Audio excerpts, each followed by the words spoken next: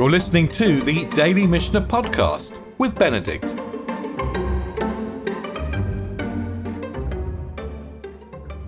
So Mishnah is poetic, and it leads gently from place to place, maybe in the same line as Tanakh does. So it's very common in Tehillim, for example, to see the last idea at the end of a pasuk linked to the first idea at the beginning of the next pasuk. In other words, to see the end connected to the beginning. Pasuk, pasuk. Look, if next time you're in Pusukei de Zimra, just if you look through, you'll often notice this pattern. And chapter 23, where we're beginning today, in the Mishnah of Shabbat, is going to really focus on doing business on Shabbat. And that's a new topic. It's following on from questions of really liquids and water in the previous chapter. But it's very interesting that the chapter begins with liquids, as if it's going to build gently from the liquids we discussed in the last chapter. And then we're going to get into issues to do with doing business and what we may or may not do. So we're moving step by step from topic to topic as we move to the close of the Masechet. So we begin with liquid. Shoel Adam mechavero kadei yain v'chadei shemen. A person can borrow from his, its neighbor or friend, kadei yain v'chadei shemen, jars of wine and oil. Maybe we've run out of wine or oil. Maybe we've run out of wine or oil on Shabbat. We need some more. We need to feed guests. So we can borrow. Uvilvad shelo yomar lo halveini. Provided he doesn't say to him, halveini. Halveini could be translated as lend to me. I've translated it here as lease to me, because the commentators are saying that the halveini seems to be a professional way of saying lease, in a way that the expression halveini implies a professional lender. And if we're dealing with professional lending, we're concerned that someone is going to write something down or make a record or do all kinds of things that might possibly we might break Shabbat. So we can borrow, but we can't use language that implies professional lending. Shoel Adam mechavoro, a person can borrow, ubilvad shelo yomar halveini, provided he doesn't say lease to me or lend, provided he doesn't use professional language. And similarly, v'chein ha'isha mechaverta ki karot, and similarly, a woman can borrow loaves from her neighbor. And generally, the language of the Mishnah is gender neutral, but it's very interesting in this case. A person, an Adam, these Mishnayot all begin with the word Adam, which generally means humankind, but a woman specifically seems to be borrowing bread. Ve'im eino ma'amino, and if he doesn't trust him, clearly this is a lender not trusting the borrower. Maniach talito etzlo ve'osei imo cheshbon. He leaves his talit, he leaves his cloak with him, and he reckons with him after Shabbat. Ve'osei imo cheshbon la'achar Shabbat, and he makes an account with him after Shabbat. And a cloak was very often used, by the way, as security for a loan in the time. It's even known in the time of in Tanakh. Actually, in Tanakh we hear about leaving a cloak as security for a loan. So clearly they were still doing it in the time of the Mishnah. V'chein erev Pesachim b'Yerushalayim. Now, similarly, if the eve of Passover in Jerusalem, shechal liot b'Shabbat, falls on Shabbat. Erev Pesach is a big deal because you need to get your Pesach offering through, you need to get it slaughtered and you need to get it cooked in order to get ready for Pesach. And we're not going to cook it on Shabbat. But if Erev Pesach falls on Shabbat, we're going to slaughter it on Shabbat.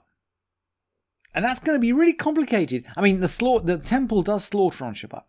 But can you imagine, if you can think through the logistics of everybody bringing their Pesach lamb to the temple on Shabbat?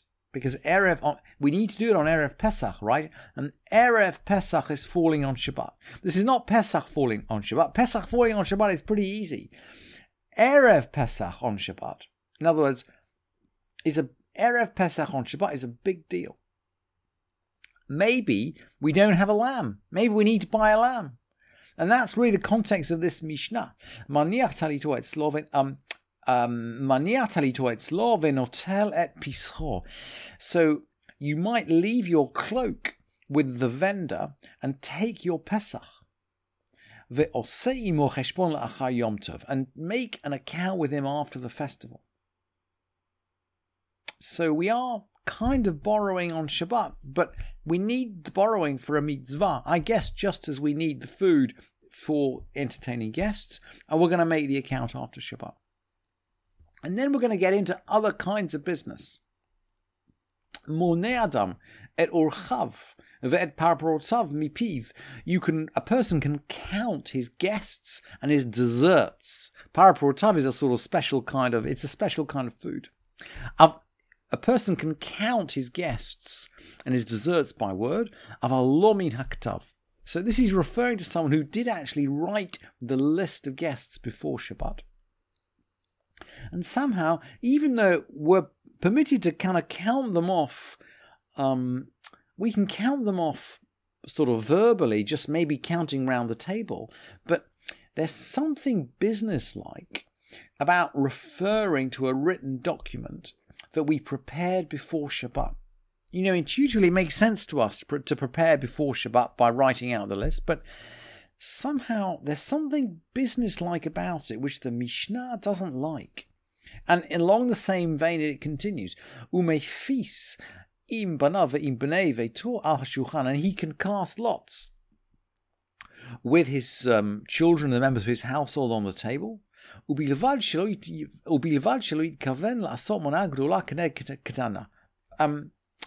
Only provided he doesn't kind of cast lots with a large portion against a small one. Mishum kuvia, because of gambling. Gambling, the Mishnah doesn't like gambling, and we certainly aren't going to gamble on Shabbat. But actually, they do kind of gamble in the temple. It is known that we cast lots for different sacrifices. Umatilin chalashim al hakodashim b'yom tov. We are going to cast lots for sacrifice on Yom Tov. Aval lo al hamanot, but we're not going to cast lots on individual portions. And then now we get really into the heart of business. Lo iskor adam poalim b'Shabbat. A person doesn't hire laborers on Shabbat. So we're getting into core business activity here.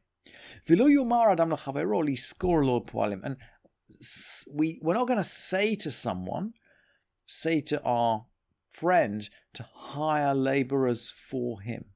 So we're not going to say to someone to do something which is forbidden on Shabbat. Ein mach shichin, ein mach shichin. Mach shichin comes from the root choshech. Choshech is dark, and mach shichin means to hang around nightfall. To wait for nightfall. Ein mach shichin al hatchum liskor polim ulhavi perot. So we're not going to wait. We're not going to wait for nightfall at the Shabbat boundary. Interesting that this is just about the first time in the Masechet. We've gone through 23 chapters of the Masechet. I think this is the first time that the Mishnah has really got into questions of where the Shabbat boundary was. But around a town there's a distance of 2,000 amot. And we don't travel further than 2,000 amot on Shabbat. Doesn't affect us so much in Washington or in London because the boundary only begins at the edge of the city. So we can walk more than 2,000 amot within the city. But we don't walk more than 2,000 amot outside the city.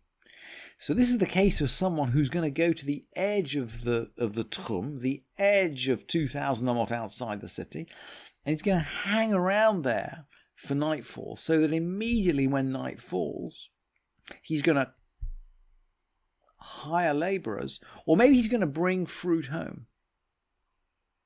And we're not going to do this. Someone doesn't do this. But, aval, machshich hu lishmor. We might do that in order to watch the crops. Umevi perot biyado. And if we've done that, if we've gone to the Shabbat boundary to watch the crops, then, of course, we can bring back stuff with us when we come home. And Abba Shaul is now going to state a general principle. Klal Amar Abba Shaul, Kol she'ani zakai b'amirato, anything that I have a right to say, Rashai ani lahachshich alav, I am permitted to hang around for nightfall for. So, what's he saying? And what's this got to do with watching produce? Well, the Rambam is going to explain.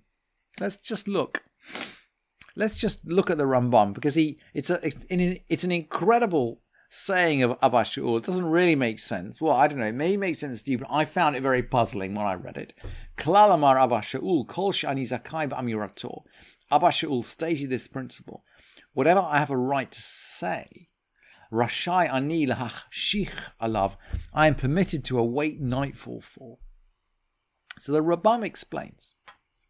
Everybody agrees that a person can say to his friend, watch over my fruit in your Shabbat boundary.